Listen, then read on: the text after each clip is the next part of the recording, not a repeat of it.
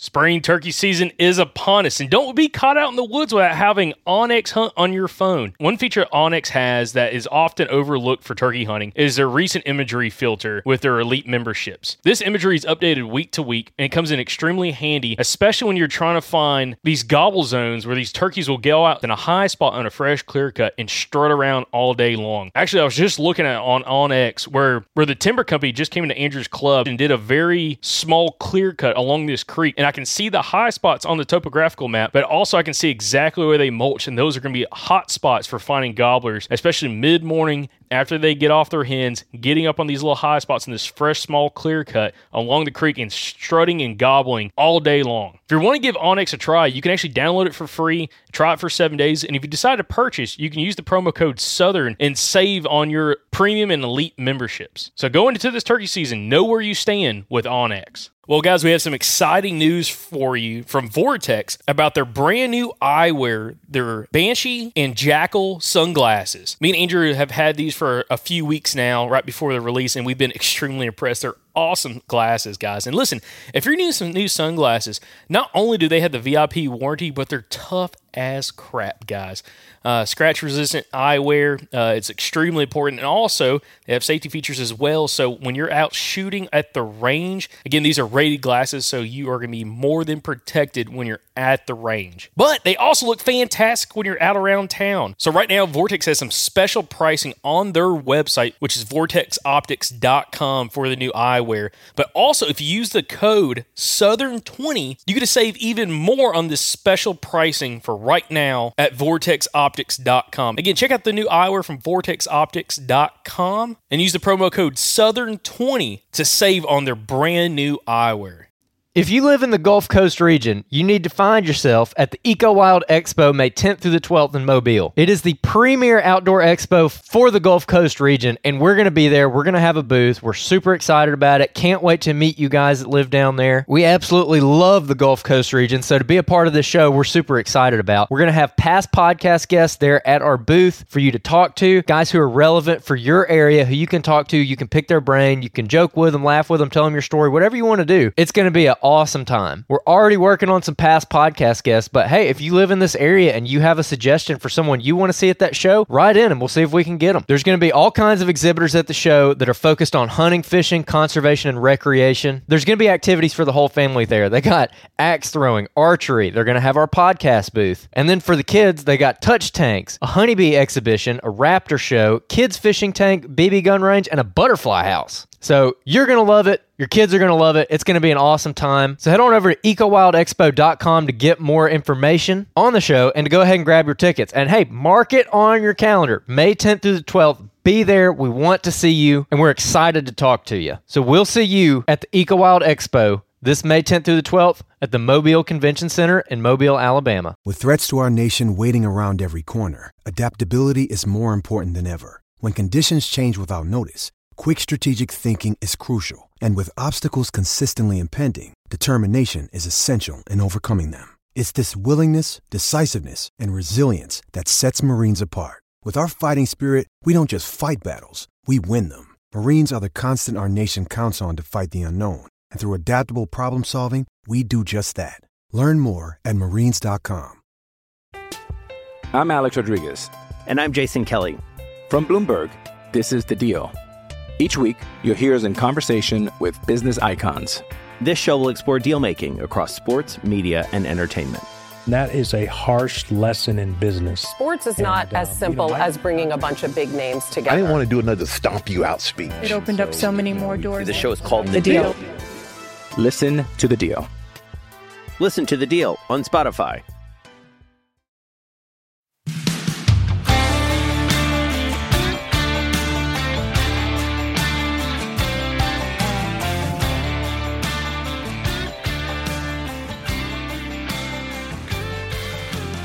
Welcome back, everybody, to another episode of the Southern Outdoorsman Podcast. Today, we got a guest on who I'm pretty excited about. Met this feller back in mid-January on a hunting trip and just really hit it off. Had a good time in deer camp, and I thought it'd just be fun to get you on, Mr. Richard Manry. Richard, how are you doing? Man, I am doing well. I appreciate the invitation. Yeah, glad to have you here. Jacob, how are you doing over there? Oh, I'm doing well. I'm doing well. Not as good as Richard. Richard, killing some absolute giant deer. So we're going to talk about that at some point in this episode, talk about, hunting out of state, some public land, and also just, Richard, your whole background. But super excited to have you on, Richard. We got to kind of kick this off about how we kind of met you, okay? So me and Andrew, I say Andrew, not me and Andrew. Andrew drew an SOA hunt, Special Opportunity Area hunt in Alabama on a very coveted piece of public land.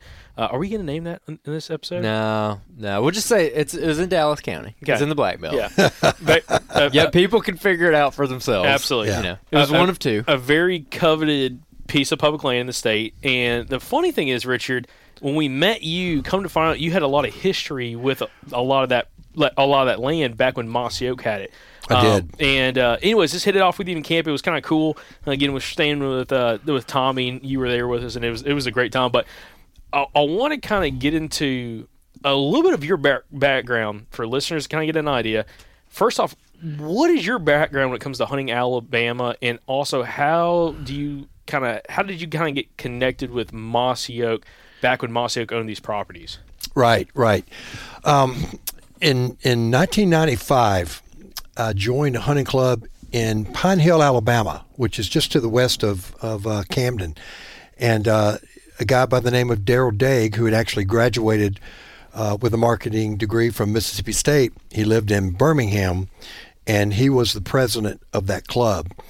And so I hunted with him, for a couple of years. We managed, and then he connected with a friend of his, which graduated from Mississippi State as well, by the name of Toxie Hayes, and we all know who he is. Yep. Yeah, of Mossy Oak. And it ended up where Daryl went to work with Mossy Oak. And 2 years after, I guess it was 97, I started hunting in a place called Lee Haven, which is in South Sumter County, just below Livingston. And so being good friends with Daryl, and just being able to hunt with him and see him coming out with all of these new camouflage patterns and coming out with biologic, it opened me up to a whole new aspect of deer management and hunting, and really that's where I guess I became a much better hunter, is hunting with Mossy Oak. Absolutely. I guess we got to kind of kick off a little bit more about yourself. So one thing interesting about you, you're a die-hard bow hunter, very passionate bow hunter. I am. You like to travel around and bow hunt a bunch of different states. And, one thing that's kind of interesting is a lot of the guys that we interview in the podcast, there are some that are die-hard bow hunters, but most of those guys don't live in the Deep South specifically. A lot of them kind of come from those Midwestern states or stuff like that. Every now and then you'll get a guy in the Southeast that's, it's bow or nothing, or as the guys from Bow Hunter Die would say, bow hunter die. We're not not necessarily, hunting a bunch with firearms. And it's kind of interesting when I meet a guy like yourself, Richard, who's again extremely passionate about bow hunting. How did that come about for you? When did bow hunting become such a passion of yours that it's something that you are just, live and breathe, bow hunting, and what all comes with bow hunting and getting close to your whitetails? Right. And I have to attribute that again to Daryl Daig and Mossy Oak, because at that point in time, that was, Mossy Oak was really, you had Mossy Oak, you had Realtree, and both of them were filming a lot. And then you had Mossy Oak came out with, with Biologic, and they hunted with bows all the time. It was they had rather hunt with bows than guns. They certainly had rather film bow hunting. Mm-hmm. And who's the other guy that don't hunt them where they are, hunting where they want to be? Will, say his name. Primos? Will Primos. Will Primos. Yeah, so he was part of that as well. And so that's where I was introduced to bow hunting, and absolutely fell in love with it. I just love the intimacy of bow hunting, and of course hunting with Mossy Oak. They managed, so my opportunity to shoot a really good mature buck was pretty high. Mm-hmm. So I was exposed to a lot of good mature bucks in a deer herd that had, the quality of bucks that were out there was just really incredible, more than I had ever experienced anywhere else in my hunting. So I just fell in love with bow hunting, and I love the intimacy of it. And I don't like to get in a shooting house. I just don't like to. I'd much rather be out in the woods. Were you in a tree? A really big gun hunter before that? I was, yeah. But prior to 1995, I was a big gun hunter, and and I didn't manage. I shot anything with antlers. Was happy about it. And it wasn't until 1994 when I was introduced to the Quality Deer Management Association about managing your deer herd. And then, of course, when I went over and started hunting with Mossy Oak, it was more of that. And I got to meet Dr. Grant Woods, who is Growing Deer TV, if you've seen that. And so I hung on every word he had to say. Got to spend a lot of time with him when I was hunting with my buddy Daryl Daig over at Mossy Oak at first in Sumter County, and then they leased another piece of property, which is going to remain nameless. Y'all can guess what it is. And so, bow hunting that land was unbelievable. Had it been gun hunting, I would have several, mid 130s and certainly, some mid 140s, on my wall. So, but I just fell in love because Daryl loved bow hunting, and I fell in love with it. And even today, during the rut, I will still hunt with a bow.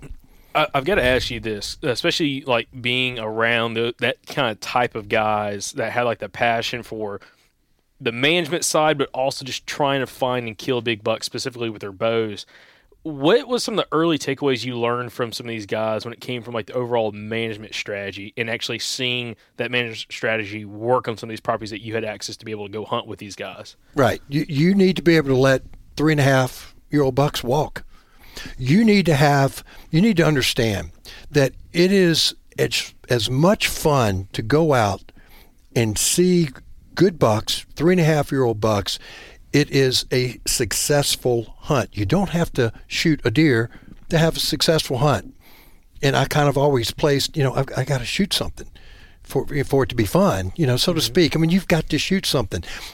Hunting with them, hunting with Mossy Oak, and hunting in land that you see a lot of, a lot of 3.5-year-olds, and we were bow hunting, so I got to see a lot of 4.5-year-olds as well, but they just weren't in bow range.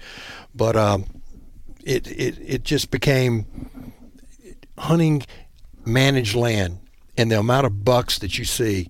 And Andrew, I mean, both you and Jacob know, you look at the land that y'all hunted down there, and how many bucks that you saw, and that's well-managed land. And man, how much fun would you? I mean, you would have had a great time even if you did not pull the trigger. Oh yeah, definitely. And so that's what you got to understand is, hey, you don't have to shoot a buck to have a great hunt.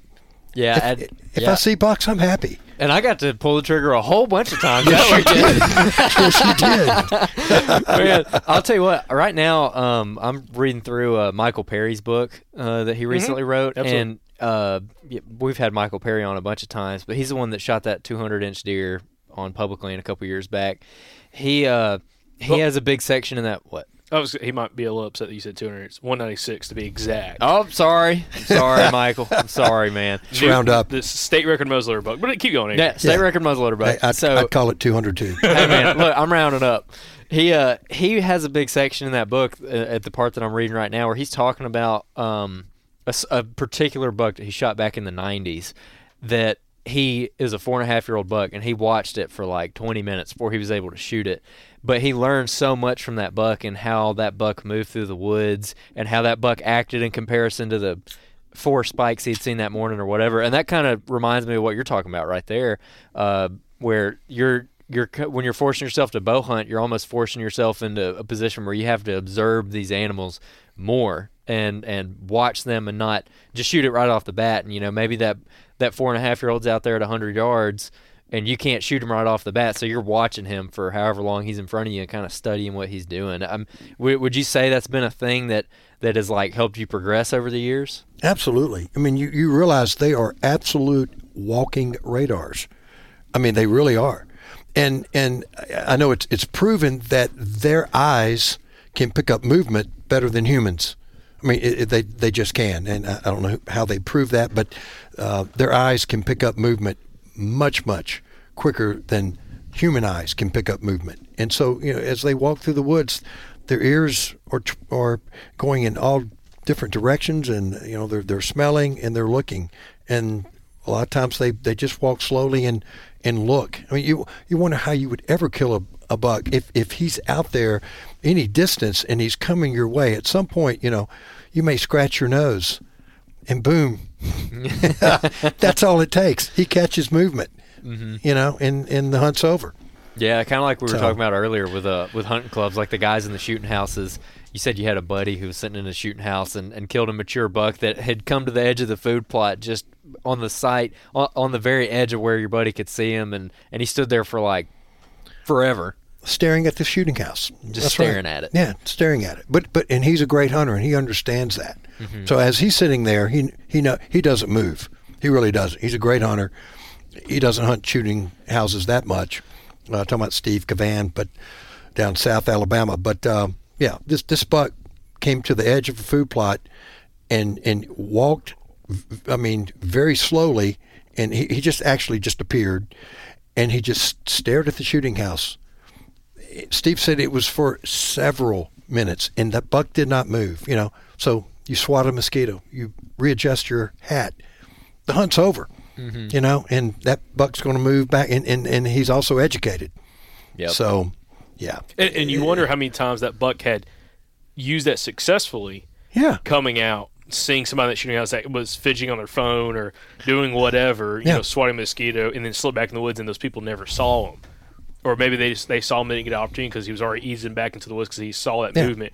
And that is something that's really interesting. A lot of these guys that we interview, like yourself, that's truly trying to target a mature buck, it's like hunting something completely different from just the overall deer in that deer herd. They act different. Like you said, they're walking radars. Mm-hmm. And it takes that much more of a focus in order to try to be successful, especially when you're talking about bow hunting for those whitetails and not just even trying to hunt them with a rifle. Because I've had, the last few years, good success with a firearm killing mature bucks on public land and different grounds and stuff. But like bow hunting, I've had very little success, really no success actually harvesting a mature buck with my bow. Came close, screwed the pooch on a bunch of them, mm-hmm. and it is a next level kind of difficultness, but also like you have to be so aware of your surroundings, especially bow hunting when you're trying to get that deer super close and you're trying to have everything set up perfectly in order for you to execute that shot, within shot distance. Right. Daryl and I always love to go out to the woods, and we would split up, and then go to land that we've never hunted before. And so you go to an area that you want to hunt. Maybe there's an edge. You pick a tree. You get up in that tree, and then for the entire hunt, you may see 3 deer, 4 deer, and all 4 of those deer came within bow hunting, range. And you do a kind of a high five to yourself and go, yeah, I picked a great spot, And so it's a competition with yourself to be able to pick a spot in the woods where deer are going to move, Mm-hmm. So you just have to be cognizant of the fact of how to pattern these deer, or just look at a geographic area, maybe a fallen tree. Anytime you see a fallen tree, and especially on the crown, if you walk to the end of that crown, there's going to be a trail around it usually. I mean, there's always something that you can see, some type of features that you need to hunt. So I'm pretty curious about your history. You've hunted a lot of these really nice clubs. Like you've hunted a lot of private land. You've hunted some public too. But on these nicer clubs, like when I think of like a Mossy Oak hunting club, I'm thinking like lush food plot. I mean, like real nice places, but it doesn't sound like you're always hunting something like that. It sounds like you're kind of getting off into the bottoms. And also a lot of this stuff, correct me if I'm wrong, in West Alabama, you're hunting swamp bottoms and pines probably. What is your approach to hunting stuff like that? Are you focusing hard on food plots, or are you getting out in the woods? No, I really don't like to hunt food plots with a bow. I mean, a lot of my friends, first of all, all my buddies that do hunt with firearms, they kill bigger bucks than I do. They kill more bucks than I do. I mean, they're more successful with the firearm, which would make sense. But, I had rather go out and climb a tree and be, it sounds crazy, but be intimate with the wildlife and be intimate, with the deer I see and the wildlife that I see. I try to get off the food plots. And one thing I've learned is bucks, especially, water does not deter them at all, not whatsoever. I mean, I have seen big shooter bucks going out toward the river wading, and he's up past his legs and headed out toward where the river was, where it's just going to get deeper. And I'm like, what are you doing? So deer can or big mature bucks, they are going to be usually close to cover.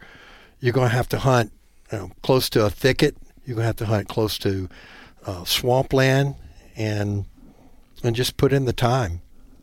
Try to find some type of funnel. On those clubs that you were hunting, were you one of the only ones that were kind of getting off in the timber, or are most of the other guys sticking to the food plots and whatever else they had out there? Yeah, for the most part. You have a couple of guys that will bow hunt and that will get out in the woods, but yeah, I enjoyed. I don't mind walking. I'm in pretty good shape, and I love to go and I love to hunt new land I haven't been to. And again, it's kind of a competition, and it's a lot of fun to walk to an area, jack up a tree, and then the only deer you see you could have shot. Mm-hmm. And that's a reward.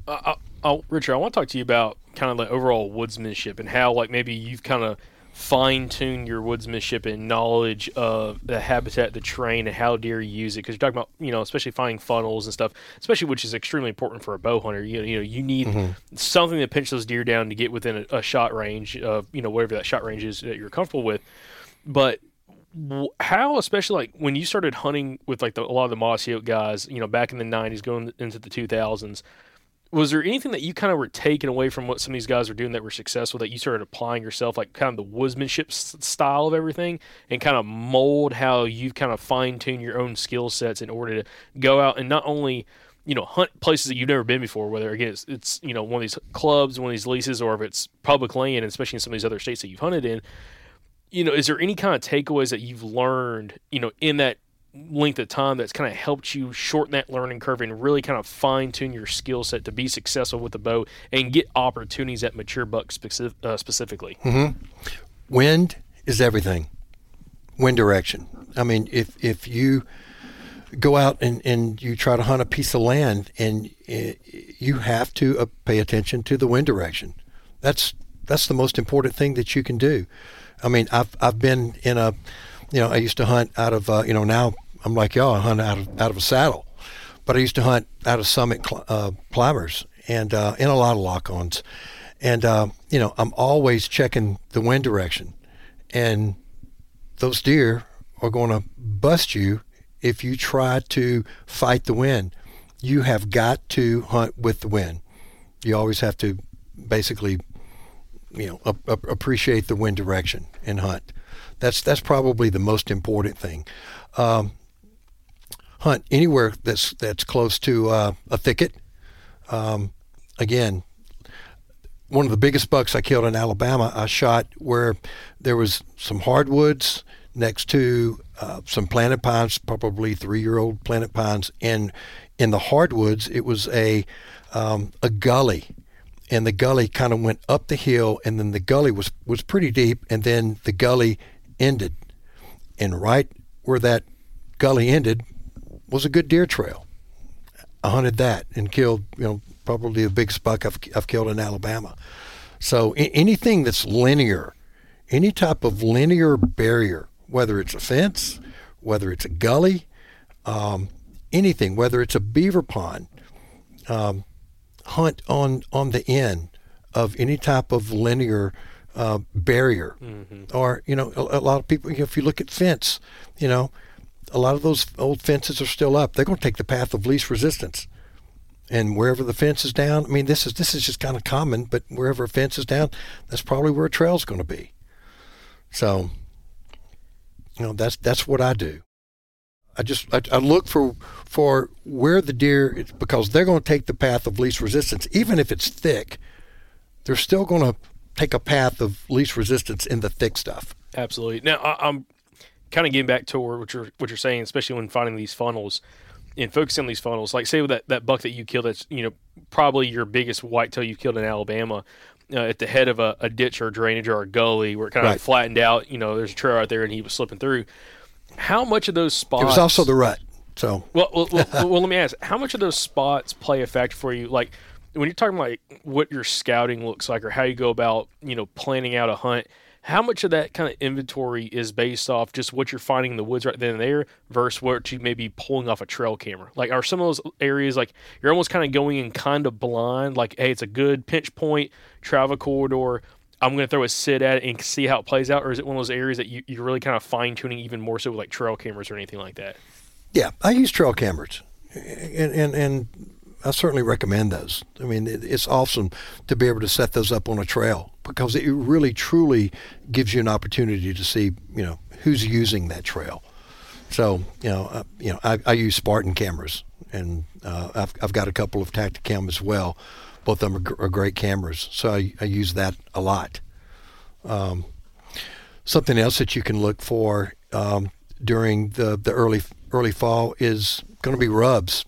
So as the buck makes his way back, or these bucks make their way back to their bedding area, you're going to see rubs, and you can almost follow those rubs back from their feeding area to their bedding area.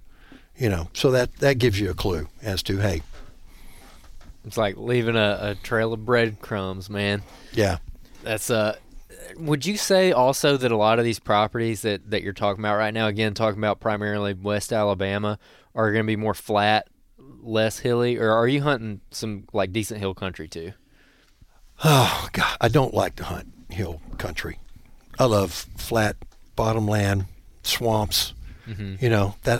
I had rather shoot a 120-inch buck in swamps off the Alabama or Tom Bigby River than shooting a 140 in a high fence, in planted pines. It's just something about hunting bottomland. I just love it. It's the wood ducks waking up in the morning. Oh, dude. You hear that. It's what beautiful Alabama mornings, or it's what you live for. Oh, I got chills, man. And then, oh gosh, you hear boosh, boosh, boosh, boosh, boosh, boosh. Oh, that makes the hair stand up on the back of your head. Yeah. I mean, we've all heard that. That boosh, boosh, boosh, boosh, hunting swampland. I love it. So, okay, this got really interesting. Jacob's over there squirming. Yeah, man. no, I'm squirming over here. It's not a video podcast, but man, I'm over here like, I'm like petting the beard, like thinking over here. Richard, so another thing that I'm very interested in when we're talking about bow hunting, specifically like swampland, flatland, something about that kind of habitat is something I'm still trying to learn personally. And like how to find, and I especially around big water, like I found some pretty good funnels. I've hunted spots like what you're talking about in Arkansas specifically, and had success out there, not with a bow, with firearms, but again, kind of that low, that big, river bottom kind of habitat. And one thing I'm curious, like with your success you've had in those kind of areas, can you give us some examples? Like, what are some of those funnels in those areas that kind of, really catch your attention, that are really like, these are spots that I really need to pay attention to, especially as we're starting to get towards the rut in an area we're talking, flatland, river bottom kind of habitat? Well, you would be surprised at the deer's memory of their trails. I had up a camera, and I had it on video mode. And it was in the hardwoods, but I had it facing kind of a small little creek, and the little creek went down probably 3 to 4 feet, and then it had high banks on both sides. So I had my camera there, and the deer, sometimes they would jump across it, Sometimes they would walk down in the ditch and just walk across it. But anyway, it flooded. And so there was water everywhere. So I had video of this big doe. She's bouncing down this trail, but you couldn't see the trail, but you knew it was there. And what was crazy is when she got to that ditch, but you could not see it. When she got to that ditch, she sailed up and jumped over that deep spot and then boom, kept going. She knew exactly where that ditch was, exactly where it was. So for the most part, a lot of those bucks, a lot of those does, they're going to follow those same trails, even though you can't see them. Mm-hmm. They're still going to follow those. And they're not going to abandon them. And the bucks, I'm blown away at the number of bucks that I see in swampland. And I'm like, where are you bedding down? What are you eating? Why are you here? But they're there. So, and not, it's not just me. It's just a lot of buddies that hunt the swampland. They're out there in it. So something else that has been very successful, and I know that Mossy Oak and those guys always did this, and I learned about it back then, is that when the river would start coming up, they would, and then it would start going down, they would hunt the water's edge as it's going down. So from one day to the next, it may be 20 yards, 20, 30 yards as the water went down, and they would move and hunt the water's edge, and get up in a tree. And those deer walk the edge as well. I was going to say, is that like a funnel thing, or is there something? I don't know, but because it's hard to explain, because they will go out in the water and think nothing of it, but they will also walk the edge from where the water is receding, and they will walk that edge. And there's no trail, there's no reason, but that's what they walk. Mm-hmm. And they did it over in the Mississippi River, and then, of course, they brought that technique back over to the Alabama River. Yeah. And it worked for them. And so I do the same thing. That is interesting. We interviewed a guy recently in Arkansas who hunts river bottom stuff, like flooded timber, and he was talking about actually setting up in the water, like 40 yards into the water downwind from that shoreline, and catching bucks cruising in the water, and shooting bucks like that. I don't know, did anybody ever do anything like that in those Mossy Oak clubs, or have you ever done anything like that? Well, where I hunted over to the west of Thomasville, Alabama, we had it was 5,200 acres on the Tombigbee River there, and a lot, and it floods. That's a lot of, out of 5,200 acres, about 35 is all flatland, and so when it floods, I mean, there have been several members that have killed some really nice bucks in the swamp. Why are they there? I don't know. I can't explain that, but it does not deter them whatsoever. Yeah, it's such an interesting thing to me, because like I've been in a lot of river bottom areas. I haven't hunted stuff like that a ton yet, but like we've even been up to Western Kentucky on the Ohio River and camped before, like when we went up there with Kevin Murphy. And when we were there, they were talking about how good the deer hunting is, especially right along that river. And I'm standing on the bank of that river, and it's just open, because the river gets out of its banks and just plows everything over. And it's like sandy soil, hardly any understory, but they're talking about killing deer there. And it, again, sounds similar to like what you're talking about. And in these areas that flood a lot and you have like a lot of water fluctuation, it's something totally different to me. So I'm always fascinated with how people find success, because it's like what you're talking about. I stand there and I'm like, why are they here? Like, what is going to influence them? Because I like hill country. Yeah. I'm used to hill country. I can kind of figure it out.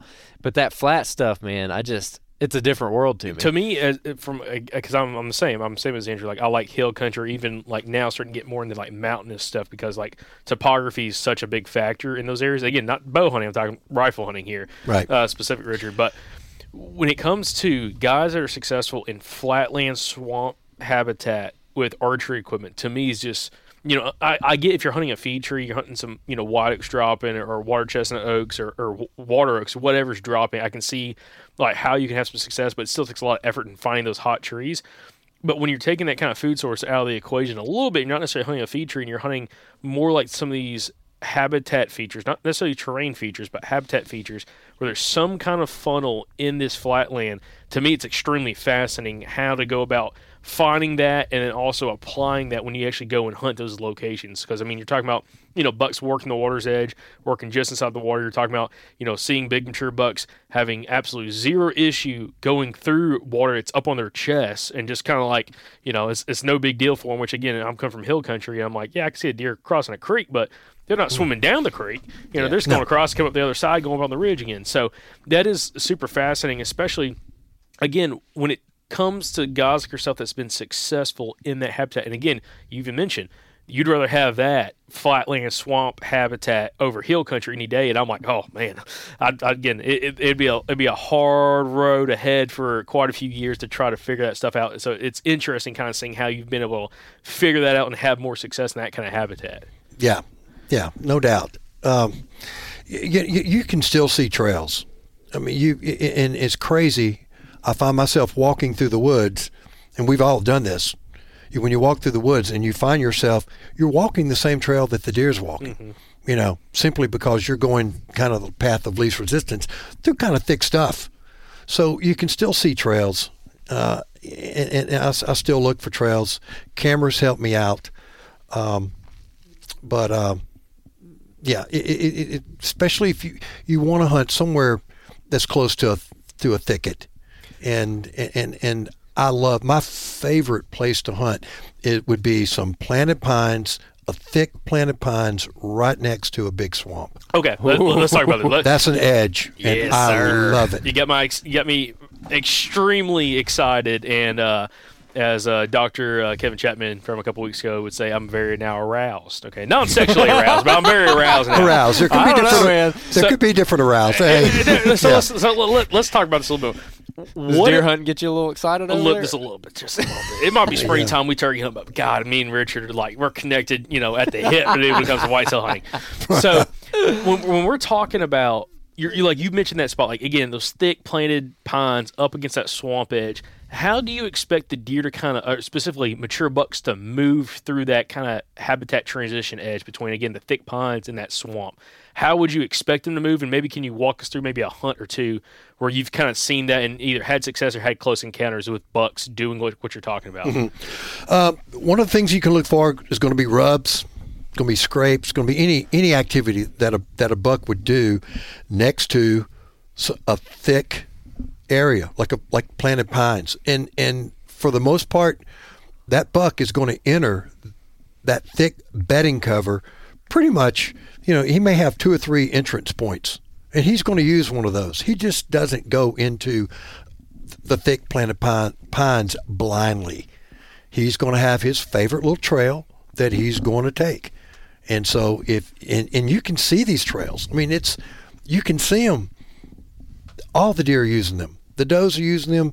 Maybe the bucks may use some different trails than the does use, but you can pick up and look for, scrapes and rubs, and hunting that edge, you've just got to be successful. When and again in that setup, you're talking about the bucks, and literally, well, not just the bucks, but a lot of those deer are bedding in those thick pines. In a situation like that, how do you like to hunt those areas? Is it more like on a morning hunt? Is it more of an afternoon sit? Is it a little bit of both? And also, is it one of those times that you'll enter, you'll access that spot from a couple different directions based off morning or evening? How would you kind of go about hunting a scenario like that? Yeah, first I'd look at the wind. You always got to consider the wind. That's the number one thing I look at before I hunt anywhere is the wind. And so if it's in the morning, then I kind of want a wind that may be blowing into the thick stuff, because I'm looking for those bucks to be walking that edge or coming in from maybe some hardwoods and then moving into the thick planted pines. If you hunt it in the afternoon, then obviously you want a wind that's going to be coming out of the planted pines and blowing into the hardwoods, and and hunt fairly close to those planted pines. And you're going to see does. It's just clockwork. You're going to see does and yearlings come out first. It's like hunting a food plot. And then you're going to see the small, 1.5, 2.5 year old bucks, and they'll come out. And then the big mature bucks We're going to be the last to come out, and it's going to be pretty late when they come out. Andrew, spot that comes to mind. Listeners will have no clue what I'm talking about. That spot I checked out where old I don't know if I want to say it, Tornado Path, whatever, with Pepper on a piece of oakland that we haven't hunted on. Yeah. Sets up exactly like what you're talking about. Thick, a big nasty swamp, a lot of water, a lot of standing water, flooded timber. Oh yeah, right up against super thick, nasty ponds. Exactly what you're saying. That you talk about deer sign, man. That swamp. If you found high ground in that swamp, and you had to wear knee boots in there, and the water was still kind of low, but you can tell the water comes up high enough where you probably need hip waders walking through that stuff. The amount of sign in that swamp bottom where they're coming out, they're feeding on a lot of water oaks that were down in there, still dropping. And this was like in February, wasn't it? No, it was woodcock season, in January. Oh, okay, yeah. And the amount of deer sign rubs, not really scrapes because they didn't have like the habitat to scrape in, but the rubs, the tracks, the trails in that swamp, coming in and out of that swamp, going back in those thick, nasty pines, young pines that, again, it's going to get better and better as we get a couple more years on them. Dude, it was, again, what you're explaining is exactly what I saw back in January when I went and kind of scouted that spot with Pepper when we were woodcock hunting. So, again, that's a spot that me and Andrew, I've talked to Andrew about hunting there. And, again, I don't have a lot of experience hunting swamps per se, but that's kind of what you'll be setting up for is, again, the whole idea of that transition of those bucks and does, or really all the deer coming in and out of those thick pines, going into that swamp to feed, on that mass crop specifically, and then kind of going back to bed. And I'm trying to think if I found rub lines in the swamp, but I didn't find any close to the edge of the pines where you could have a very definitive kind of path to travel where a buck's going back in. I mean, is it one of those things is it fairly common for you to find that rub line going, from that swamp all the way up to that pine edge, or does it kind of fade out at some points? What have you kind of found of like that buck's travel path and kind of what it looks like based off the sign he's living? Yeah. A lot of it depends on what time of the year it is. Obviously, early season when they're really rubbing, you're just going to have to follow that sign. Well, let me tell you something that I do a lot is that I look for a tree in a thicket. I look for a tree that I can climb. I used to have a, requirement. We all did when we climbed with climbers. You could saw some limbs, but not you can't saw a ton of limbs. Yeah. So today, I can climb just about any tree with my saddle, but I look for a tree that I can climb in a thicket, and I will spend hours with a handsaw, even a chainsaw, and also a hedger. I will spend hours in cutting some trails, in cutting shooting lanes in a thicket next to a big tree that I can climb. I also have a tractor. So I've got a 2006 Kubota 4-wheel drive tractor with a front end loader and a heck of a bush hog or rotary cutter. I will go in some of these areas and I will bush hog trails toward a pine tree that may be bigger than any of the other pine trees that I can climb, or any tree.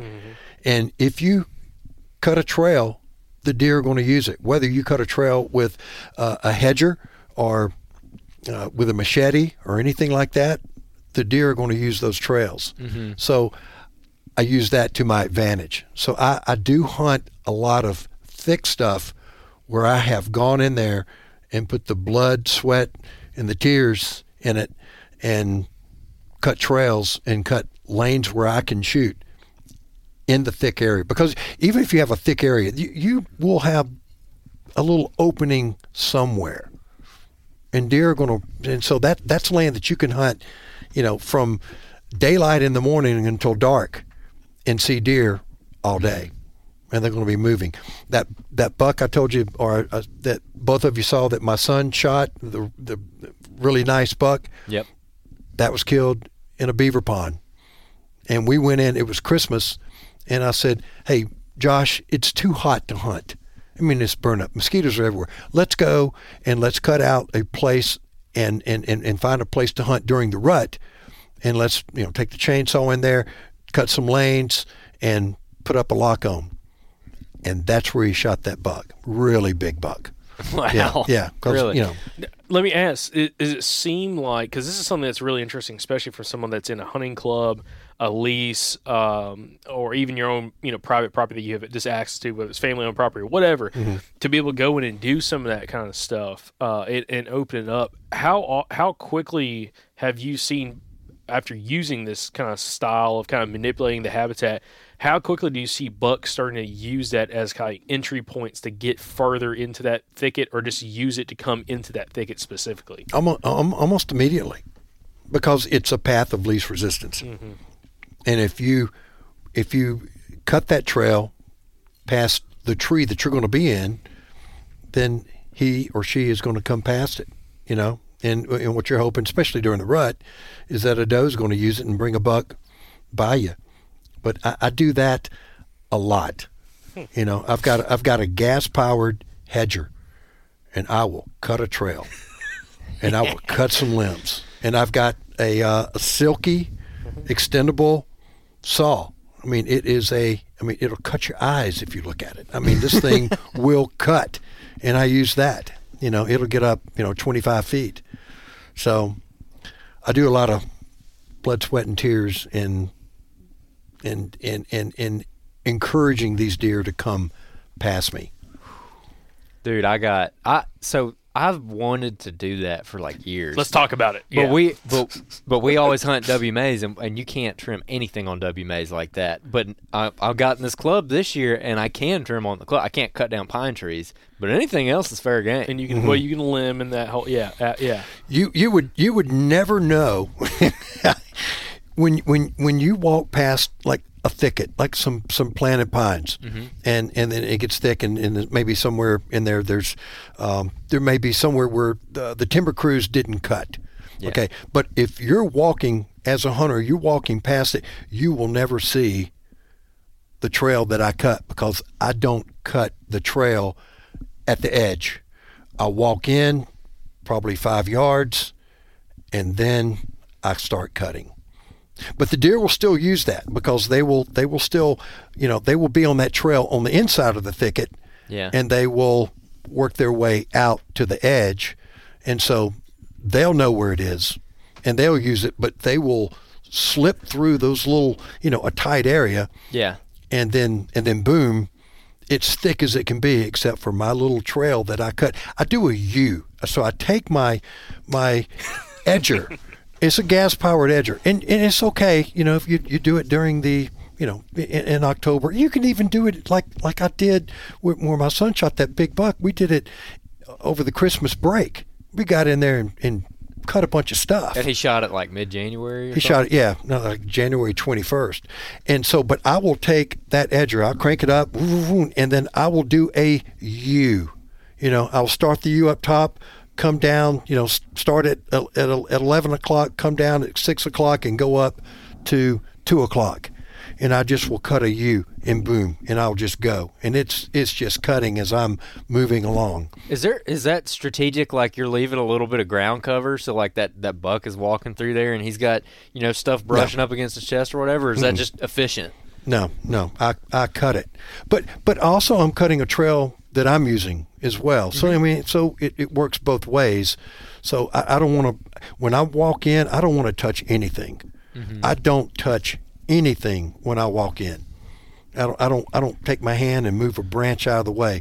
If I've got a brush against it, I'll cut it. I do not want them to be able to smell anything.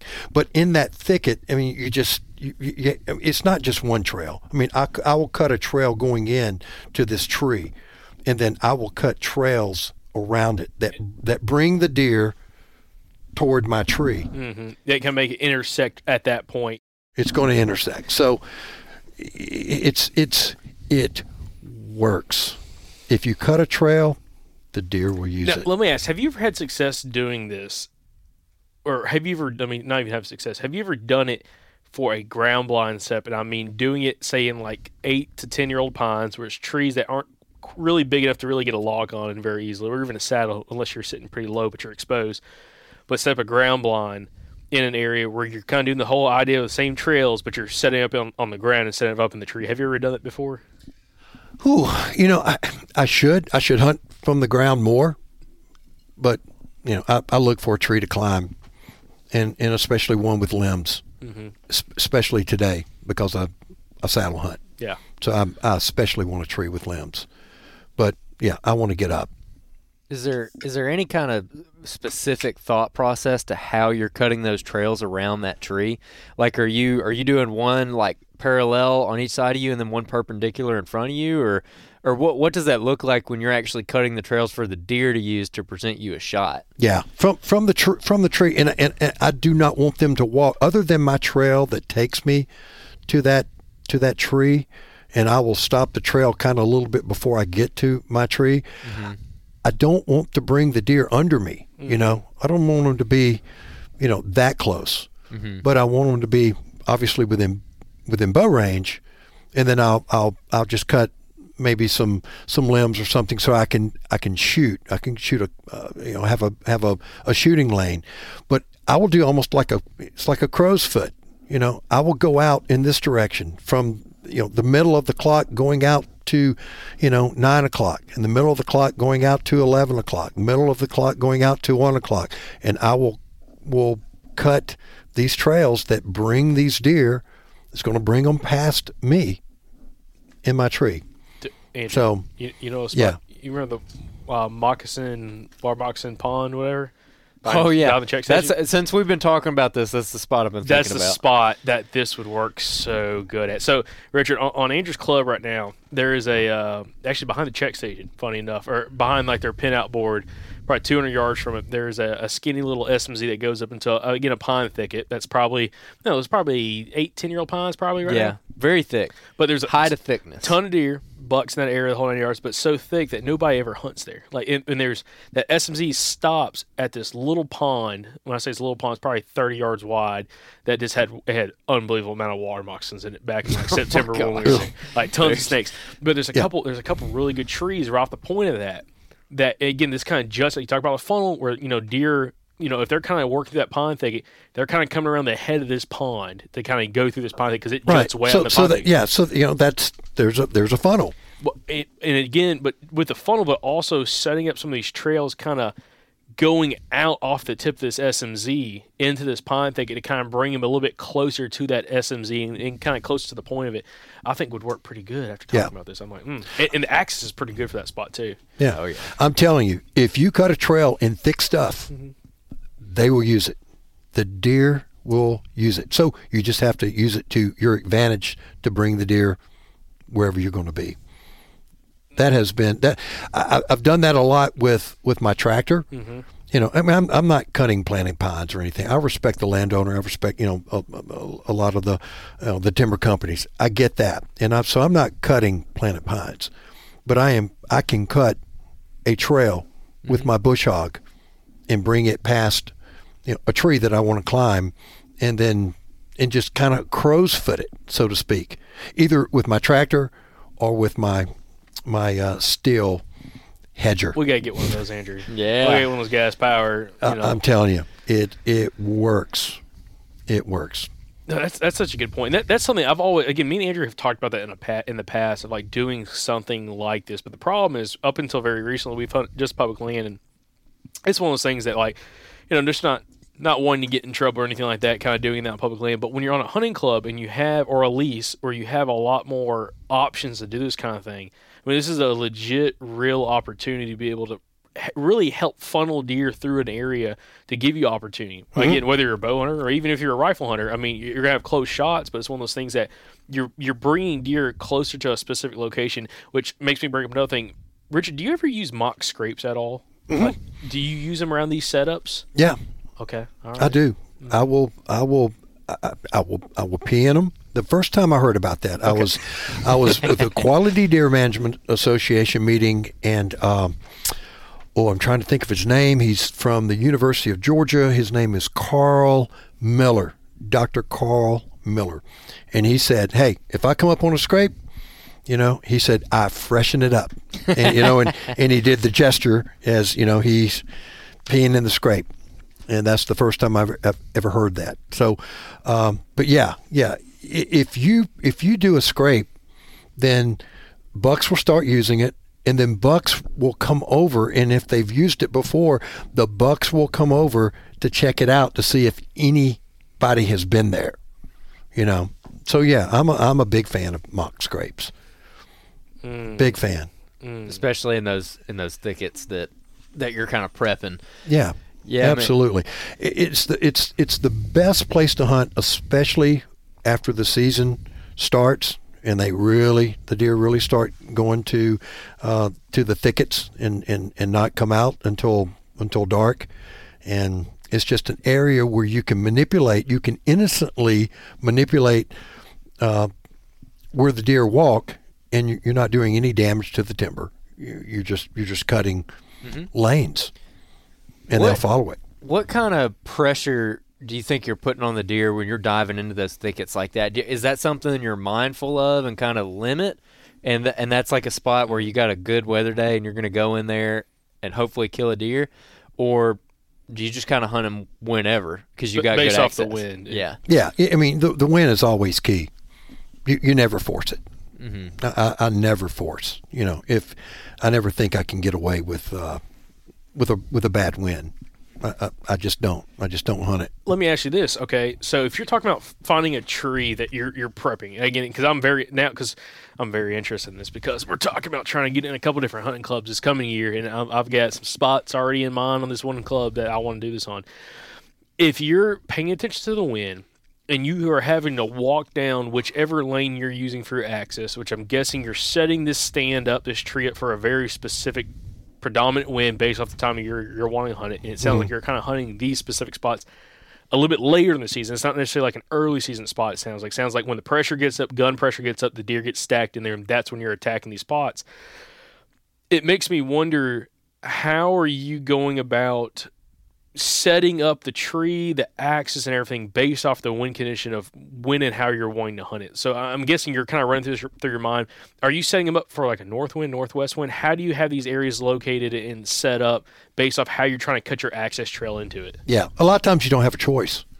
I mean, you can only hunt this during a south wind, and you could not even set it up for a north wind. It just depends on the terrain. It depends on access. It depends on a lot of things. So you try to set up as many of those as you can, and it's a lot of work. It really is. It's a lot of work. I mean, it's going to be worth it's the blood, sweat, and tears that you put into it. So you just have to set up as many of those as you can, and some of them you can have different access points. It just depends. It's hard to say. Houndstooth Game Call's Dixie Hen Slate was just voted the overall best turkey call by Field and Stream Outdoors, and trust me, it's super easy to run and be extremely dynamic when you're in the turkey woods. Now, we've mentioned a couple of these calls in the past, like the Spur Master and the Success Call in a past episode with both Gary Vines and Lyle Gilbert of Houndstooth Game Calls.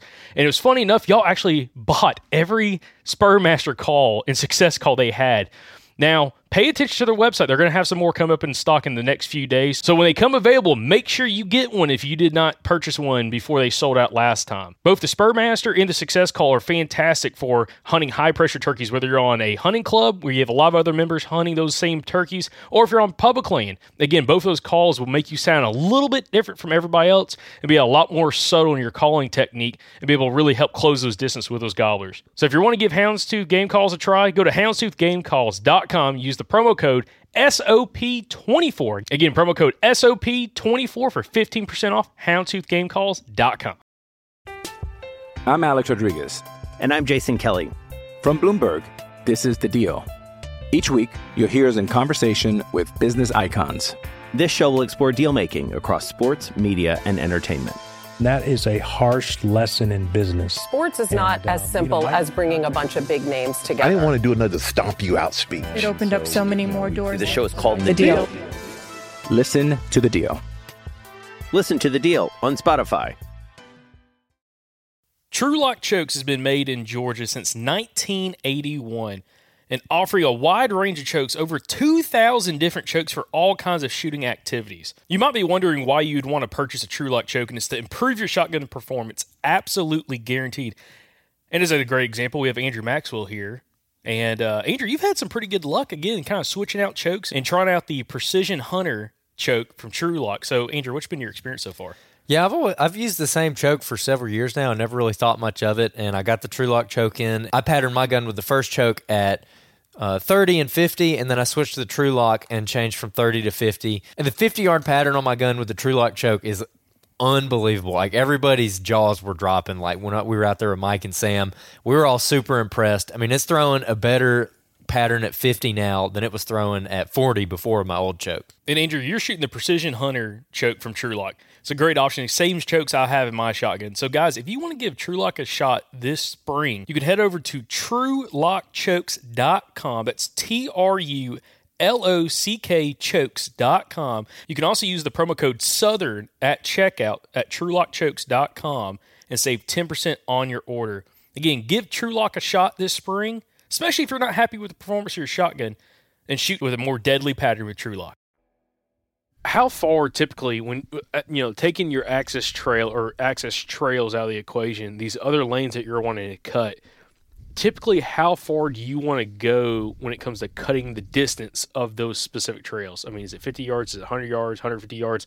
Typically, how far do you like to try to get out into that thick stuff when you're cutting these lanes, kind of coming back by your tree? Yeah.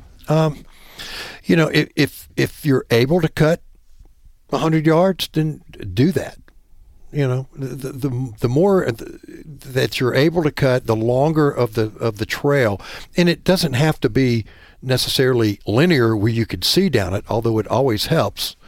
But sometimes you're going to have to move around thicker stuff that you just can't cut. Mm-hmm. But keep that trail.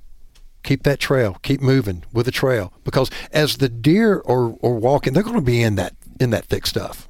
And when they walk and they come up on a trail that's easy walking, I promise you, they will turn either left and right, either go away from you or they're going to come towards you. They will walk those trails. So, it varies. This gets me so excited. Yeah. So excited for this coming deer season. Man. It varies. It's what I love to do, because you can go into those areas and, it sometimes 10 o'clock, people give up, they come down. I say 10 o'clock, a lot of people come down at 9 o'clock. I try to stay, as long as I can. But when you hunt those areas, it's not like, okay, the deer hunt's over. The deer aren't moving. Well, it's a day they could They're produce. move. They could produce at any time of the day. Anytime. Yeah, absolutely. Because you're in that thick bedding cover. That also down here in the deep south. One thing interesting about this thick cover, especially in pines specifically, but any kind of like other thicket, there's a lot of other food sources in there that those deer are browsing on throughout the day. Those does are browsing on it. So if the does are there, especially as a rut spot, these bucks are going to be there as well. You're talking about putting mock scrapes. And it brings up one other question I have with these spots. Do you ever top sow any kind of seed in these locations, especially if you're bringing a tractor in there? Like, is it ever like you're going in there kind of top sowing any kind of thing in those specific spots? And again, does that differ between if you're using a tractor versus if you're hand cutting in these locations? Yes. Yeah, you can go in if you have an open spot that's going to get sun. You can spray it with glyphosate, and then you spread your seed. Just sow it on top of that. I mean, you can spray your glyphosate and then spread your seed almost immediately. I mean, you can, and so it's going to die and lay down and create a great mat, which is going to be the perfect for whatever you plant to germinate and grow. Yeah, a lot of people can do that. And glyphosate's so cheap and so easy to use, and you can spray. You just need sunlight. You just need sunlight. Spray it. So we did that up in. So my oldest son, when he turned 18, I took him to the Auburn FSU football game out in Pasadena. That was his gift. My next son, who's a year and a half difference between those two, he said, "Dad, you took Josh to the Auburn, to the national championship game, Auburn, Florida State." He said, "I want to go on a deer hunt to the Midwest. So I said, okay. I said, well, it's hard to do that because the only time we should go, I want to take you, is going to be during the rut. I said, and you're going to be in school at Auburn. And so, but anyway, how it worked out is 2020 was kind of like when everything shut down. And he just basically took that year off. I mean, they couldn't even go to class at Auburn. So he took that fall off. I said, okay, so I'm going to join a club up in Illinois, and we'll go up there and we'll hunt. And so anyhow, so we were up there. We were in this big field in this bottom, and they said that they never hunt it because they don't see any deer there.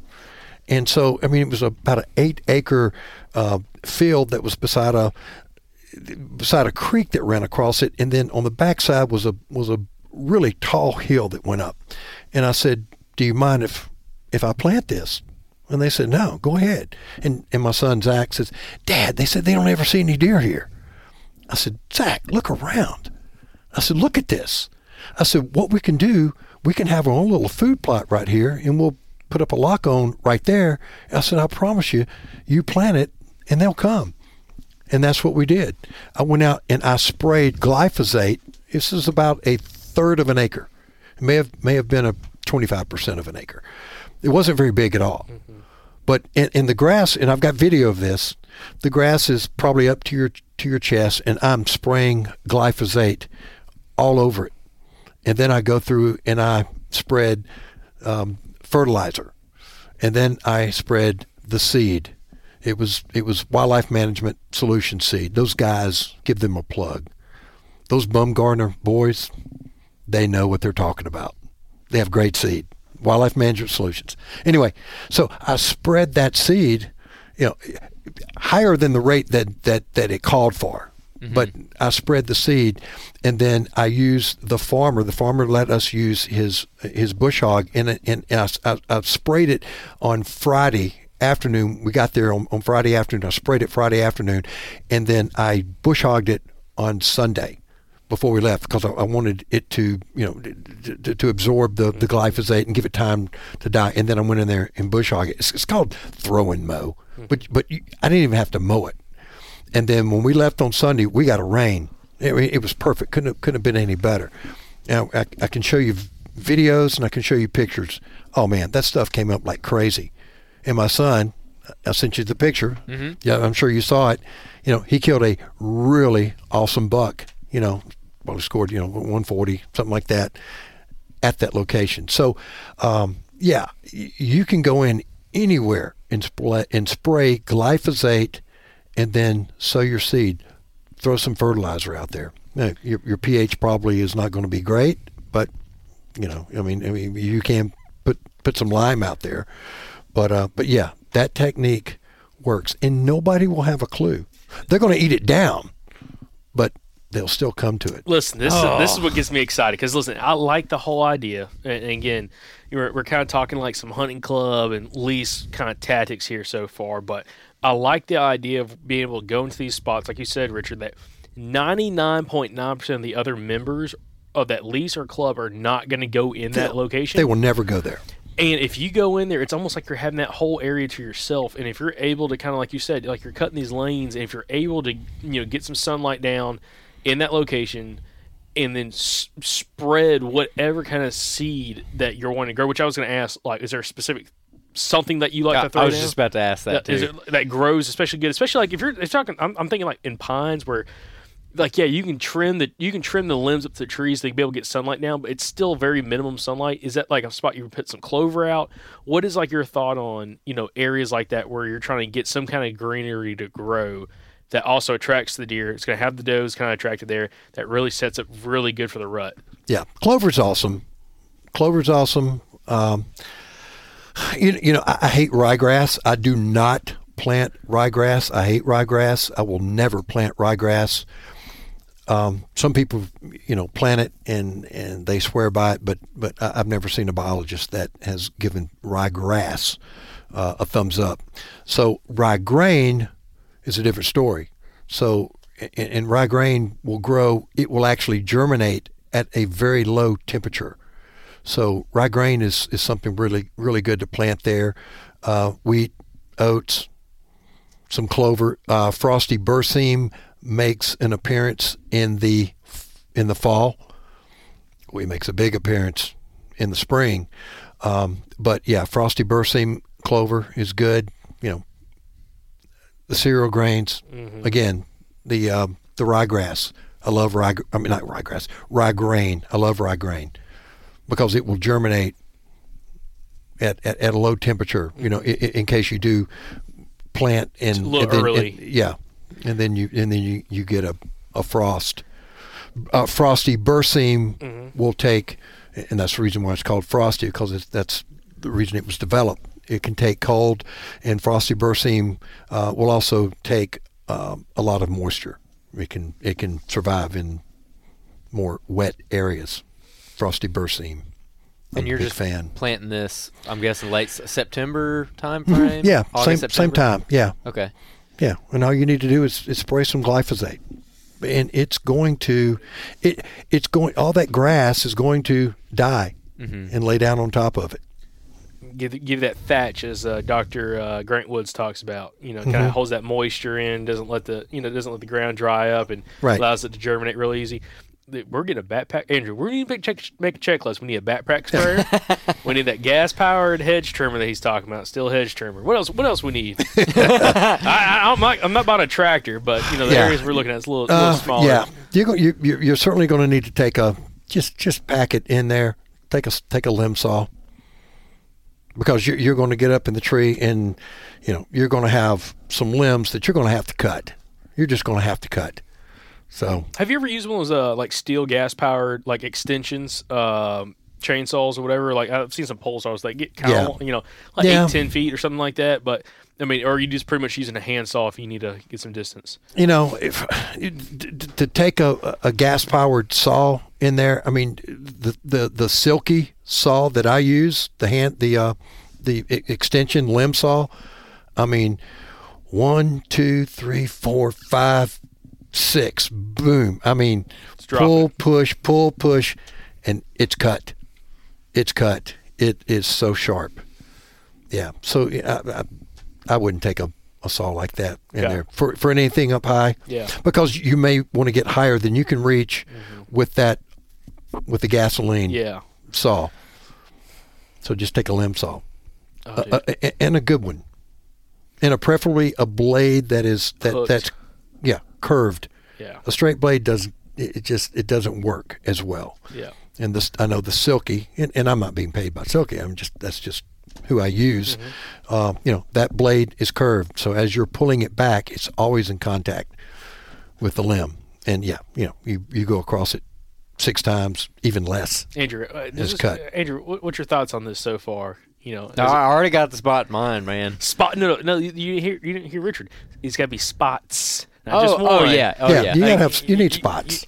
Well, if we got one in some planted pines that are old, like mature timber, and they are thick underneath. We were out there. That spot. Yeah. We were out there this morning actually walking around, and man, they're impenetrable. I'd hire some day workers to come help us do that. They're so thick. On the last day of deer season, I had a doe 40 yards from me that busted me because I was wiggling around in my tree. I was scratching my nose or something, and I look over. She's 40 yards from me, and I can only see her face. Yeah. I mean, it's like she poked her face through the cover. Yeah, I call those Houdini deer. Oh my gosh, dude! Like, where'd you come from? Seriously, she just came out of nowhere, and then she just turned, and as soon as she turned her face out of that little hole, I couldn't see her anymore. Yeah. I mean, it is thick, and I was like 30 feet up. I mean, I was up pretty high in that tree. Now, I will say this: in a lot of hardwoods, it's tough to do that because you're going to get so much leaf litter on the ground. It will pretty much cover everything.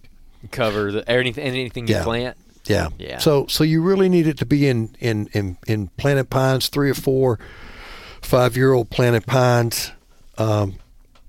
You just need an area where there's not going to be a lot of hardwoods, because if they're hardwoods, you're going to have leaf litter, and it's going to cover it up, and you will be disappointed because it will be a mat of leaves. So where grass is growing is in some type of planted pine or off. These planted pines just off to the side or something. There's just areas that you can find that's got sunlight, and for some reason, the pines aren't growing right there. Or maybe the guys that planted the pines skipped it, or for whatever reason, and it's just grown up with a bunch of stuff. Yeah, that's a good point. That's one of those things that a lot of people don't realize. You can see this like on OnX maps, and you can see it when you're paying attention to aerial imagery, especially if it's recent aerial imagery, where some of these pines have died. Or for whatever reason, like you're saying, like they just didn't grow well already. And so you already have a natural opening that you can kind of work with. Then it's trying to find a tree that you can get in, or if you're going to use a ground blind setup, whatever that looks like. But position it in. Dude, I'm so excited. I'm thinking I've got some other spots in this club I'm thinking about already. God, dude. It really does not take a lot of effort to spray glyphosate and then spread your seed. Mm-hmm. It really doesn't. Yeah, it's like the most effort would just be cutting the lanes in and all that kind of stuff, especially if you're not using a tractor and you can't really get a tractor in the spot. But if you're using, like the whole gas-powered hedge trimmer and everything, working your way through, opening some stuff up, spraying your glyphosate and then, spreading that seed in specific spots. But the thing I like about this is you're hunting areas that other guys just are not going to be going to. So you're in where the deer want to be, and you're giving them a reason to even spend more time or use that habitat feature that you're cutting in to use that habitat feature to then give you shot opportunities, whether you're bow hunting or even if you're rifle hunting in one of those spots. You might not have a shot past 50 yards, but it's one of those locations that, if you can catch them stepping out in your 5 foot, 8 foot wide opening, that's, 60 yards long, whatever, that's a lot better option than seeing the edge of that thicket that you might not see him in unless he runs a doe out into that opening. Right. So, right. Any place like that, anywhere that there is, you've got a main road and then you've got a road that goes off to the right, a road that goes off to the left, and then it goes down there and dead ends. That is not your area you want to plant. Never go to like a main road and then a road goes off maybe to an SMZ or to a stream and it dead ends. Every hunter in that hunting club is going to turn off the main road and they're going to follow that road down to the right or to the left, and they're going to go to the end, and then they're going to go to at the end of that road. When they get there, they're going to park and they're going to go right or left. Do not go down there and plant. Okay. Go off the main road and just bail off. Don't ever go down and plant. And you don't want to set up your stand anywhere where there is a road that dead ends and everybody goes to the dead end and they hunt there. That's not where you want to hunt. That sounds. It's funny, man. Because not where you want to hunt. You want to hunt on the main road that may go for a mile, and you just bail off somewhere. You just pull off.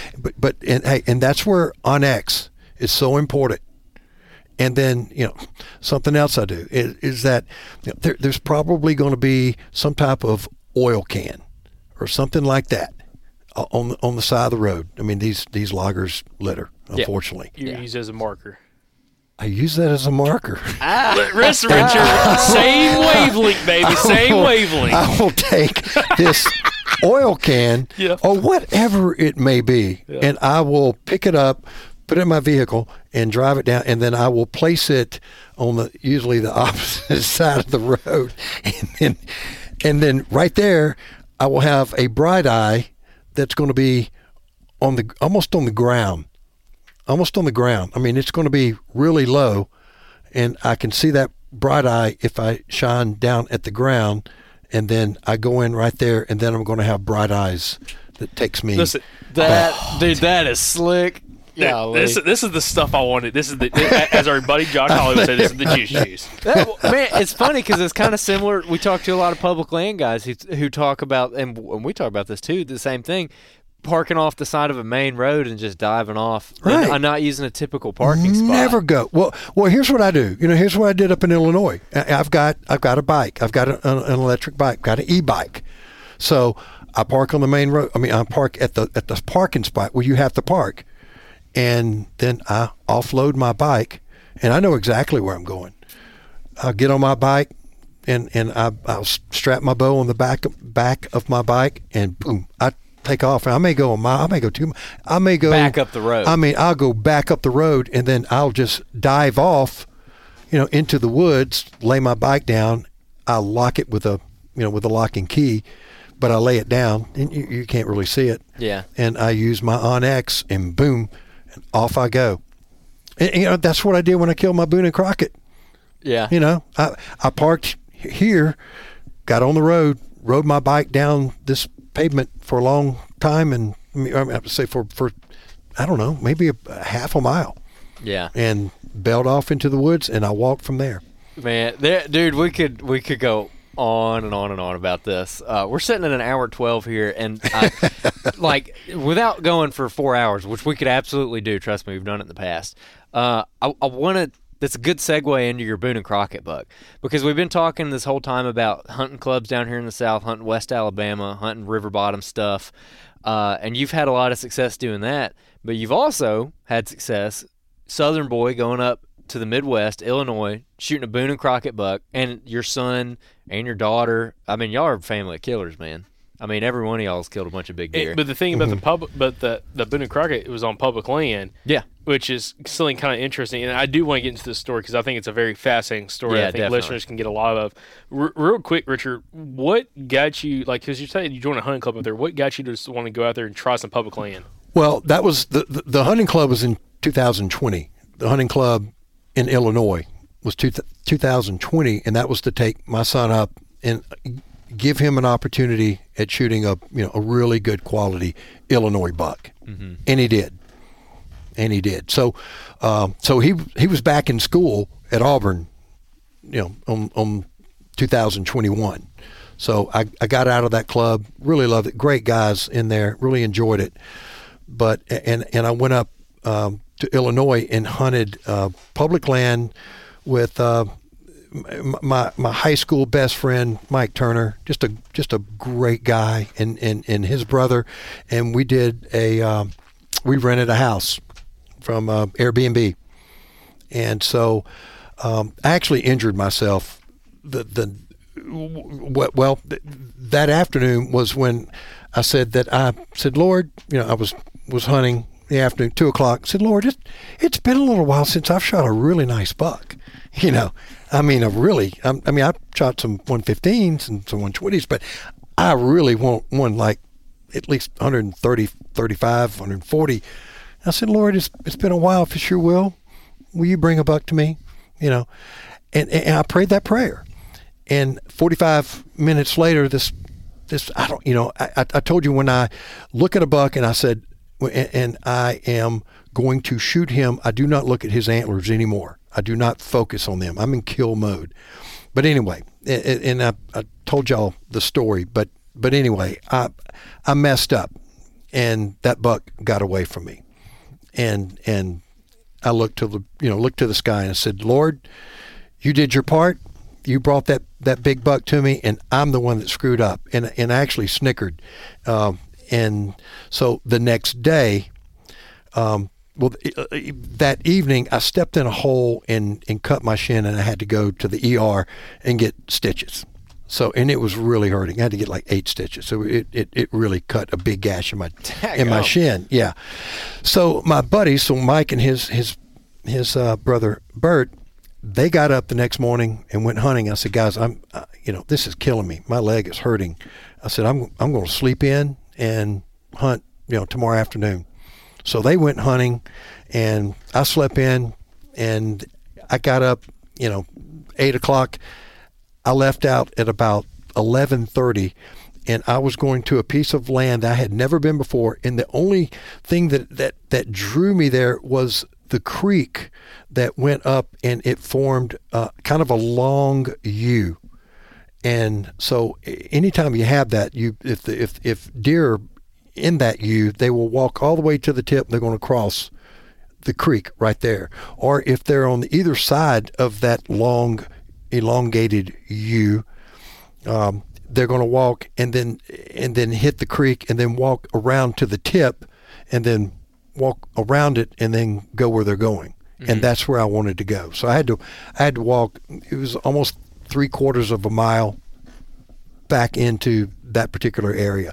And it was open hardwoods and really thick right there at the creek. And the creek was at my back. And so I was eating a peanut butter and jelly sandwich at 1:30 in the afternoon. I had just gotten there. I actually had my release because I put my clothes on. I walk into the woods almost naked. I mean, because I do not like to sweat. Mm-hmm. And so I carry everything in my backpack. And so when I got there, I got up a tree, I put all my clothes on, and then I forgot to put my release on. So I'm eating a peanut butter and jelly sandwich. I look down the creek and I see something move and I see it shake. I said, that's a deer that just crossed the creek. And I brought up my binoculars and I see the antlers as he's coming toward me. I went, oh my God, that's a shooter. That's a shooter. Didn't look at him anymore as far as his antlers. And so, and I knew my shot to my left. I'm facing the tree because I'm saddle hunting, and I knew my shot was going to be to the right of the tree. So, it took me a while to get my bow over to the right hand side of the tree, and it could not have worked out more perfectly.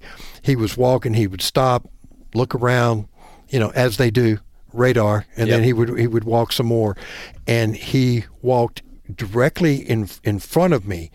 And then when he got behind the tree, I pulled back and he stepped out, and it happened just like it does on TV.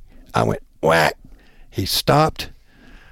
I hit him exactly where I was aiming, right in the side, in the chest cavity.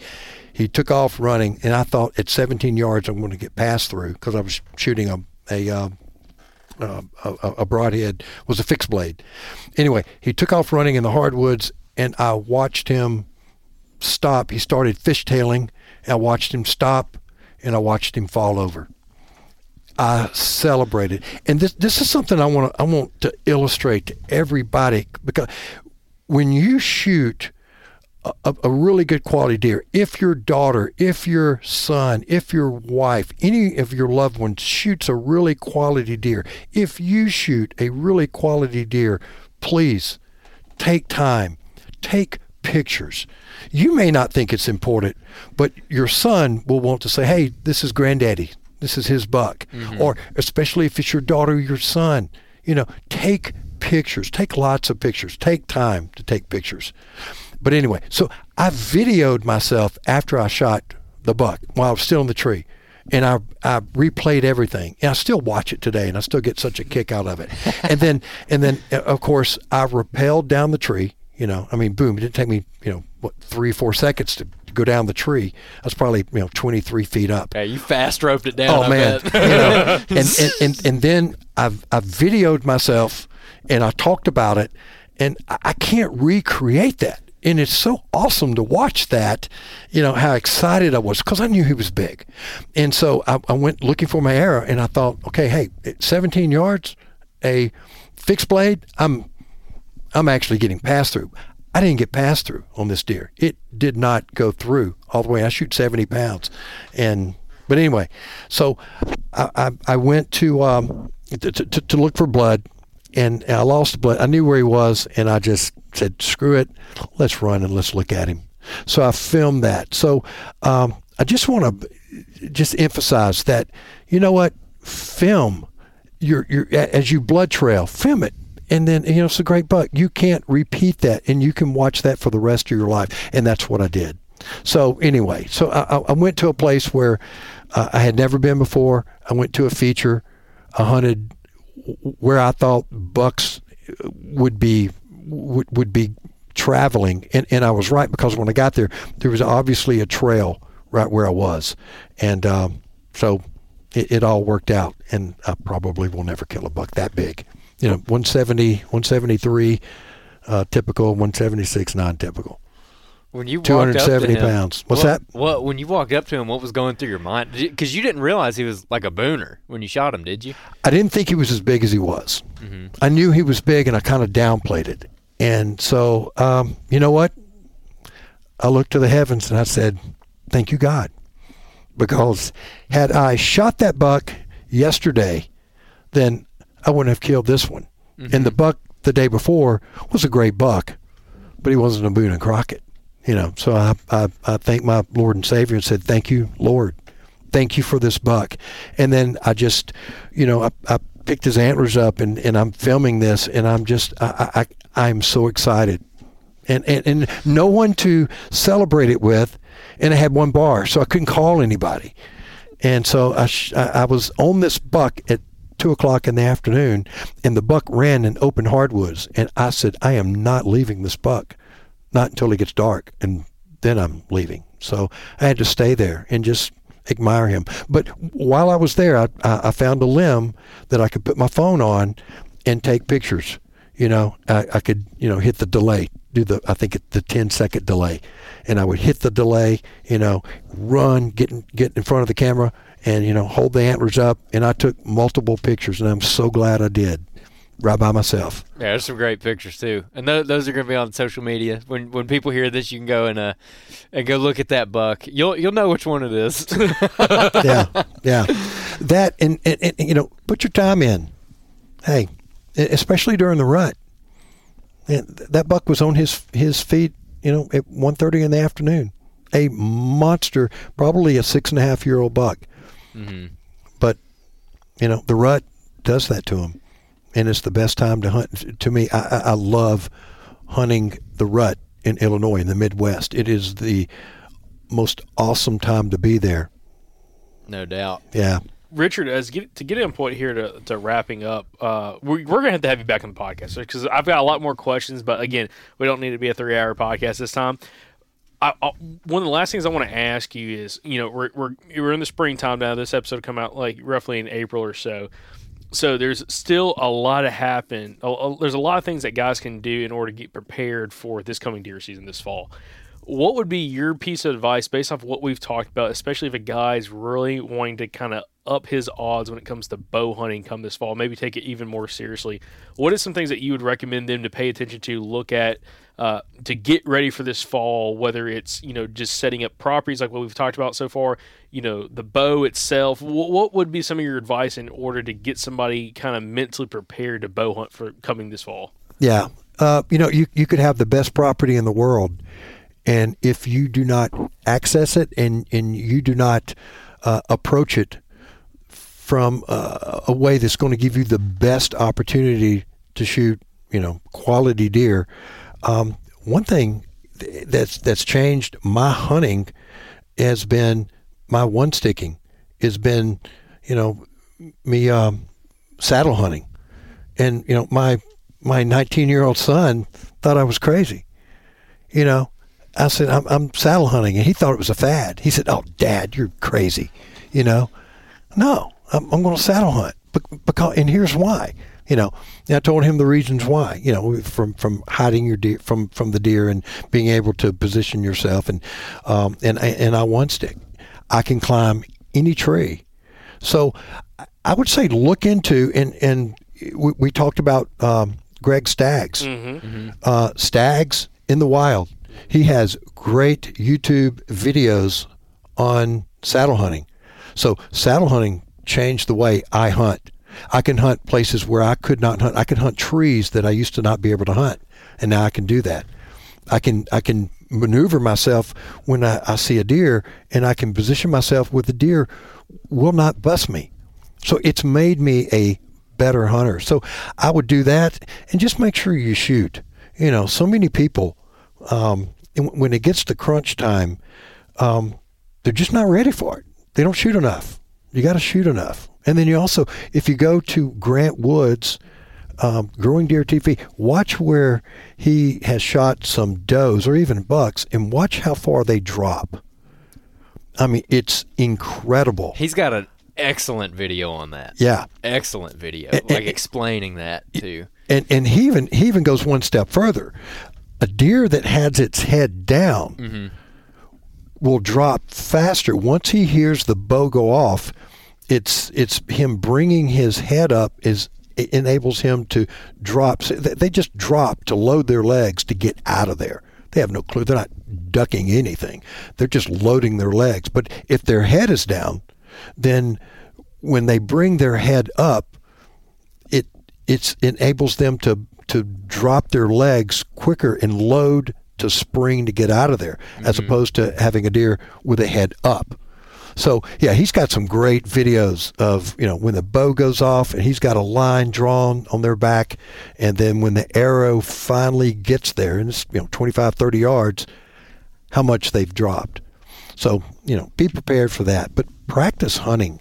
And then you're able to go out and find places that you wanted to hunt last year, and start preparing these places. Start preparing them.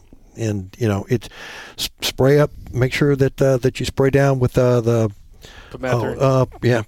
Permethrin. However you say it. Yeah, you don't want ticks. Yeah, you don't want ticks. You don't want red bugs. And spray for that. And spend some time and do it now.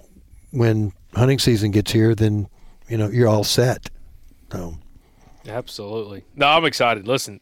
I mean, you've already given us some ideas and actually kind of confirming thoughts and strategies, especially setting those trees in those thickets and cutting those trails in. That's it's been on my I guess to-do list for a while now, and especially next year with us or this coming season with us trying to get into a couple different pieces of private land in addition to hunting our public land where we can do this at. I'm very excited to implement that. So hopefully listeners have enjoyed this episode, because I've thoroughly enjoyed it. I've been over here smiling the whole time because I'm thinking again, spring turkey season's here, but man, I cannot wait for this fall for whitetails. Yeah. Well, I hunt a lot of areas that, my longest shot's going to be 25 yards at the absolute most. And so if my shot's going to be 25 or less, a lot of times I will use an expandable. If it's going to be 25 and more, I'll use a fixed head. Yeah, when I'm up. But anyway, yeah, get prepared. Spend times in the woods, and it's going to, sometimes you're just going to have to bust your butt and do a lot of blood, sweat, and tears in clearing out these places. But once you get in there and do it, especially in a thick area, then you're the only one that's hunting there, because nobody knows that you've got a trail in there. Nobody has a clue. Oh, man, I'm so excited. I'm so excited. Ain't nobody in this club ready for this, dude. I'm telling you. Like, where you, listen, I'll be pinning out somewhere. And listen, I can't wait. Yeah. Oh, dude, it's going to be a good time. Well, awesome. Richard. Well, hey, I got one public service announcement. Hey, listen, I'm a cancer survivor. I had prostate cancer when I was 53 years old and had no clue. I was hunting with my urologist, and his name's Scott Tully, Dr. Scott Tully of Alabama Urology Centers. And I was in visiting with him talking about deer hunting. And so we were talking about the American male and how unhealthy the American male is. And he thinks that contributes to, some of the cancers that we get. And I said, yeah, my dad had prostate cancer. And as soon as I said that, his eyes got big. He said, when's the last time that you've had your prostate checked? And I said, probably 3 years, I guess. He said, well, man, I'm not letting you leave until we get some blood work, and I'm going to check your prostate while you're here. And so, we both laughed. So anyway, I went and gave blood, and, they just took a couple of vials, and they run a test on it, PSA, which is the number one thing they're looking at.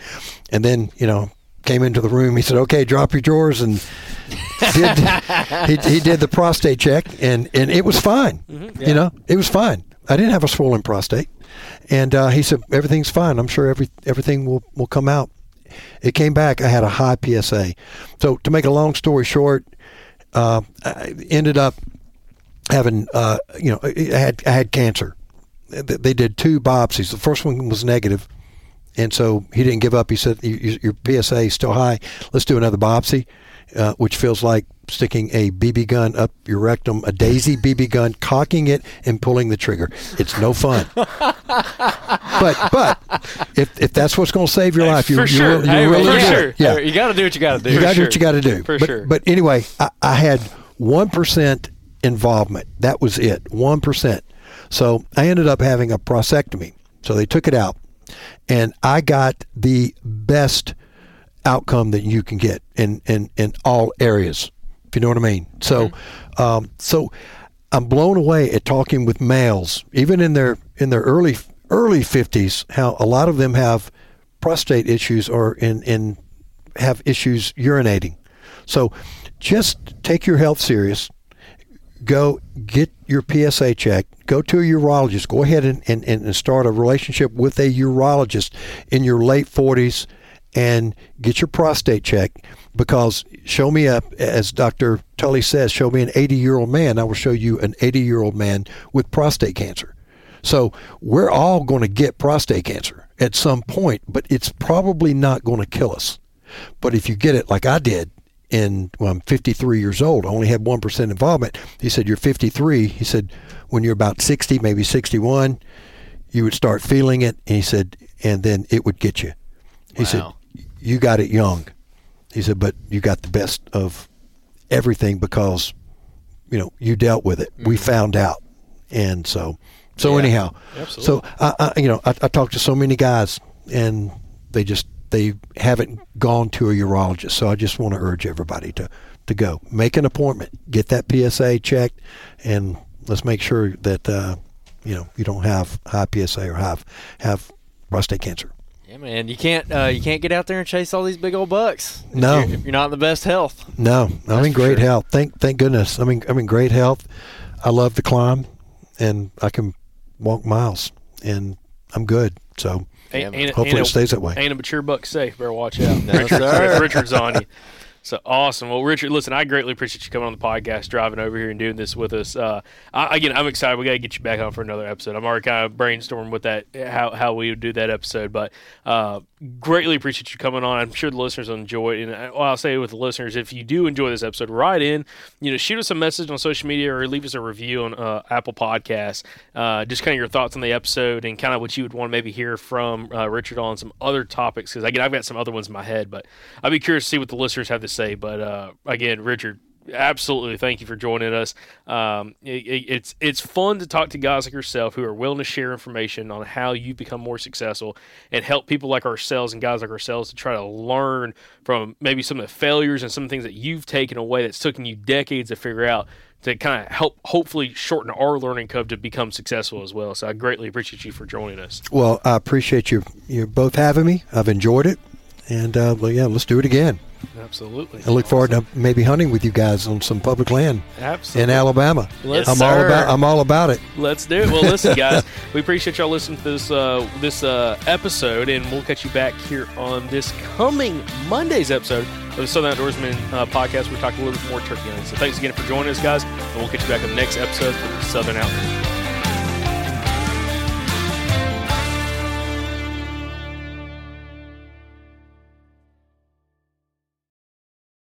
You guys seem to really have enjoyed over the last year where we've went to a Q&A format every Thursday on the show where we answer some listener questions. Now, some of the most common ones that we get have to do with gear, but also how to find a good hunting buddy. I'm really lucky to have a hunting buddy like Jacob. We've been on a lot of incredible hunting trips together over the years, and it's just nice to have somebody that, is always down to go on that trip that you've always wanted to go on, or who'll wake up at 3 o'clock in the morning and go get that gate before someone else does on public land with you, whatever the case may be. And like I said, we get a lot of questions on how do you find, a group of people who enjoy that same thing so you can kind of network and make some connections. The Mobile Hunters Expo is the place to do that. Y'all heard us talk about it last year, and guess what? This year it's happening in Dalton, Georgia. We're going to be there June 28th through the 30th. We're going to be there all 3 days. We're going to have a booth. You can come talk to us. We talked to a lot of you guys last year, had a ton of fun. So looking forward to that again. But guys, I'm telling you, this is the place to come network. And there's going to be a ton of you guys there. A lot of Southern Outdoorsman podcast listeners are going to be at this show. And actually, Friday, June 28th, there's going to be an after-hour social after the expo. So what better place to go kind of intermingle, hang out with a bunch of like-minded people, and probably pick up a couple new hunting buddies. So you guys don't miss it. It's June 28th through the 30th. I'm telling you, if you listen to this podcast, this is an event you need to be at. Now, we'll see you guys at the Mobile Hunters Expo June 28th through the 30th in Dalton, Georgia.